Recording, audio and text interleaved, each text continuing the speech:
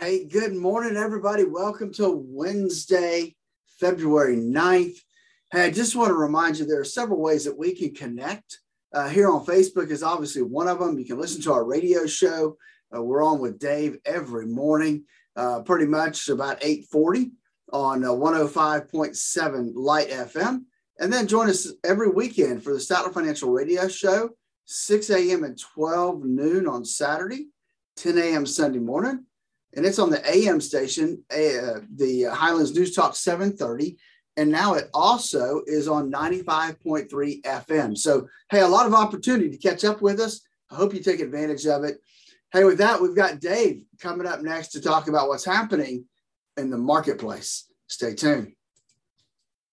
Nouveau. Good morning, Dave. I think. Yeah, that's what the driver's license says. It's 8:40 now. 20 before 9. Time to check in and see how your stocks are doing today. Through the expertise of Statler Financial Services' very own Phillip Statler, who's on the line. Phillip, good morning. How you doing today? Hey, good morning, Dave. Doing well today. Once the rain finally passed through, it's a nice little chilly morning, so doing okay. Yeah, Alan promises we'll actually see sunshine this afternoon. I'm waiting for panic in the streets, wondering what the big yellow ball is in the sky. It's been a little while since we've seen it.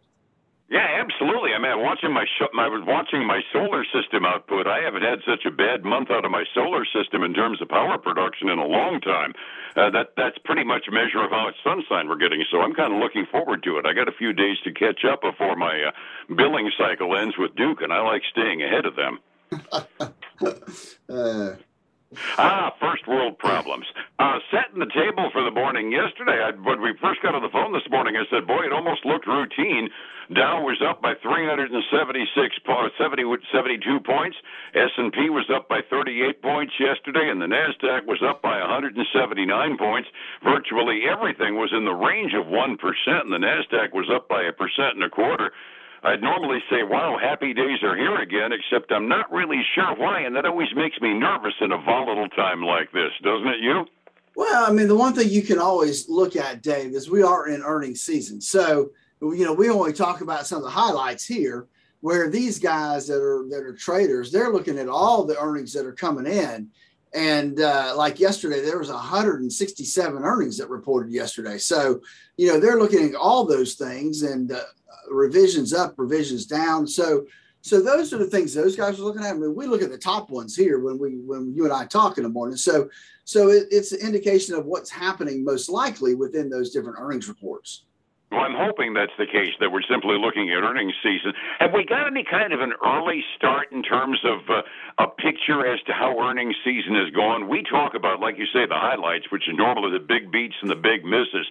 But on balance, how has earnings season been in terms of beats versus misses? Has anybody told you, come up with an article on that yet? I've not seen anything recently. Now, towards the end of January, I did see a little blurb that said the beats were outperforming the misses. And I can't remember what that ratio was. But again, that was the end of January. We're already in the second week of February, so that can change pretty quickly. It probably can. And we're seeing periodic responses that are kind of surprising, too. Like we had one stock earlier this week that beat on the major metrics, but their guidance was not too hot, and they ended up suffering on the pre-market trading. So traders are being a little bit picky this season, too, aren't they? Well, there's a lot to look at with the Fed, looming interest rate hikes. I think that makes them kind of look at the earnings report in a little bit more detail and compare it, or at least over the template or the frame of interest rates going up, and that could change their perspective. Absolutely. I mean, a debt-loaded company had better have an absolutely golden report and really good forward-looking guidance, because everybody knows their debt load is going to go up over the next 12 months, and that's enough to give any trader the willies if there's any crack in the armor. Yeah, talking about debt, the only thing that really has hit the macro side of things, Dave, is real household debt came up yesterday after you and I got off the air. Mm-hmm. The fourth quarter, it was up 1.4%. And when we were talking about that before we went on the air, I don't know how folks are going to respond to that, because it does indicate that we're burning plastic more, meaning the retail economy is still doing well, we're still spending money, but at the same time, again, you put it up against rising interest rate. That 22% carrying charge on a credit card could very well be 25% by October. Yeah, that's right. I mean, you're looking at what's happening.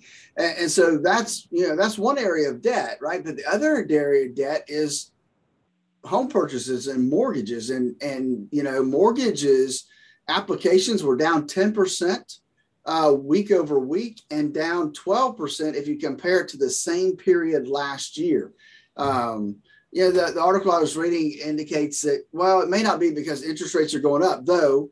Interest rates are going up. They're like getting close to 1% more than what they were a year ago. They're like 0.87%. So, but this article lends it more to inventory. We don't have the inventory for people to buy.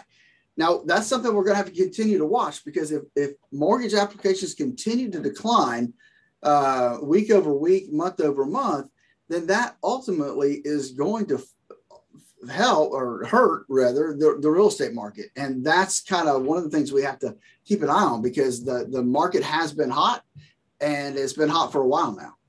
Yeah, and my real estate friends, there are a split vote on that too. The people that actually have their hands on the market, some of them are saying that little bit of a rise in mortgage rates is prompting a leveling off, but others are saying, I just can't find listings to sell, and I got more buyers than I got listings. So the macro picture with a split vote really is reflected here as well. Real estate is still healthy, don't get me wrong, but really the agents don't know for sure where the touch is either. They know they need more listings because they've still got buyers, but everybody's looking askance at the uptick in mortgage rates and saying, okay, 0.5% this past month, it's not going to hurt that much, but how much is it going to go? Is there an urgency to buy right now? Is it a harbinger of a leveling off later on this year? That's right. It's one of those things that, it's one of those things that I think we have to keep an eye on, because real estate right now could be one of the big drivers in our economy. Absolutely, for positive or negative, and we don't know for sure which way it's going right now. That's right. At least, right now it's kind of up in the air. Understood. You mentioned we had a pant load worth of reports yesterday. I know there's a bunch more that came out today talking about the highlights and lowlights of it. I know Chipotle reported, and one of the things that was a headliner on mine is that an order at Chipotle is about 10% more than 1 year ago. That means if you want a steak burrito at Chipotle this time in 2022, it's going to cost you about $1 more than it did last year at this time. How'd their report go? They did okay. They beat on both the top and bottom line of things. They beat by a little over 25 cents a share. But again, like you said, here's the deal. They are raising menu prices. And so that's how they're dealing with higher cost of labor and the higher cost of food. You and I talked about that labor costs would ultimately mean that the prices at the menu would go up. And that's what we're going to see at Chipotle. They are raising prices. And so if we look at Chipotle, they're up 7.6% this morning. And Dave, they're not a cheap stock. Right now they would be at $1,572 a share. Woo! Yeah, that's a lot of burritos. I've never really understood how they keep that stock price so high, or more accurately, why they don't without a split. Because, that $1,500 a share, I looked on my big gainers and losers. The second highest price on my big gainers and losers list is $366 a share, which is not a cheap stock. But then Chipotle stands out as a 4-digit stock price. It's rather amazing. Talk about restaurants. My independent restaurateurs are basically saying the same thing, and they're challenged, and I'd imagine Chipotle is too.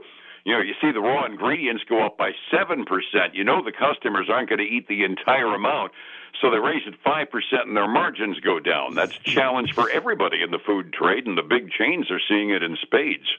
Yeah, they really are. Now, you talked about Yum Brands. I did. I went and dug it up. It wasn't on my original tip sheet, Dave, but I did dig it up for you. So earnings were a miss. They missed on earnings. Yum's brand did. They missed by 7 cents a share. Revenue was just a small tad over what was expected. Their same store or same restaurant numbers were a little better, but not huge growth there than expected. And so, but Yum Brands is well, they flipped up. They were trading down originally when I started looking. They're up 1.5% right now, Dave. All right, that's the people that own Taco Bell. For people that don't recognize what Yum Brands are, they got a boatload of labels. Taco Bell's the one everybody recognizes first. Yeah, that's right. It is that one. Hey, we've got some other household names that have come out. Lyft, the ride share company, they beat by a penny a share, came in at 9 cents. Their revenue was better than expected. However, at least when I first looked, their stock was sliding pre-market because of one number that the traders are looking at, and that's the ridership. How many rides are they giving? And that was down compared to what they expected. So Lyft is trading down 1% this morning at $40.78 right now. Like I said, they're not very kind. One metric is off, and they make you pay, don't they? They really do. Hey, the truckers have been in the news lately. Protesting and that type of stuff. So we had XPO Logics. They are a trucking company more than anything. They help people get goods from one place to another. And so they beat on their quarterly reports, both on top and bottom line. I said strong North American trucking business was among their biggest factors for their increase. And they're a big winner today. They're up 7.25% this morning. Cool. We do have some good news on the earnings. Got time for one more. Anything that strikes you as being a big news item?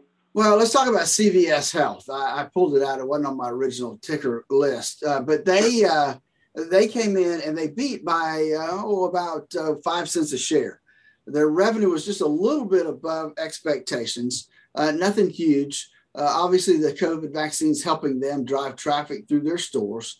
But something in their report, I didn't get time to dig through it all, is not helping them this morning. They're actually trading down today 2.33%. Right now, it's at 108.24.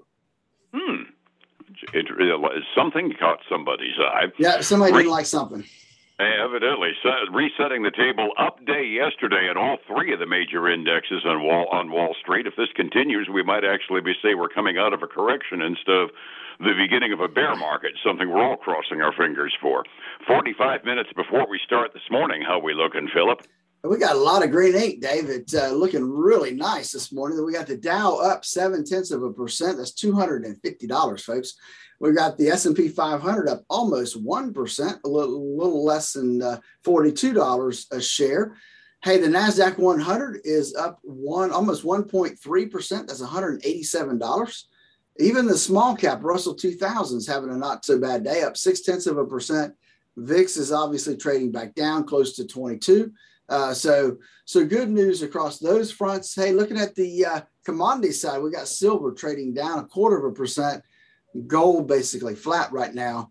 Crude oil is it was down substantially when I first started talking, but now it's up 0.1% to $89.50 a barrel. Well, poop! I was going to celebrate being in the 88s. It changed since my delay quote. Yeah, it did. It really did. Overseas markets are kind of looking at us and going, thank God they're going up. Asian markets up markedly in some cases at the close this morning. Hong Kong was up by over 2%. Europe is also celebrating. They're up generally around the 1% mark. Germany's up by over 1.5%, halfway through their day as well. Somebody needs help figuring out where the income opportunities are in their IRA and where's the growth possibilities. And where's the risk? I need help with that. How do I find you to get those numbers? Hey, Dave, all that stuff you just talked about, that's why we developed the core retirement design so that we can help folks design the retirement they always dreamed of. Give us a call at 863-382-0037 to schedule your core retirement design. And then catch us this weekend for the Statler Financial Radio Show, 6 a.m. and noon on Saturday, 10 a.m. Sunday morning on Highlands News Talk, 730, and on 95.3 FM. Gotcha. Thank you much. And we'll be back again tomorrow morning here on Light FM at the same time. Phillip, I appreciate it. All right, man. You guys have a great day. You too, sir. It's 105.7 Light FM and Statler Financial Services, Phillip Statler.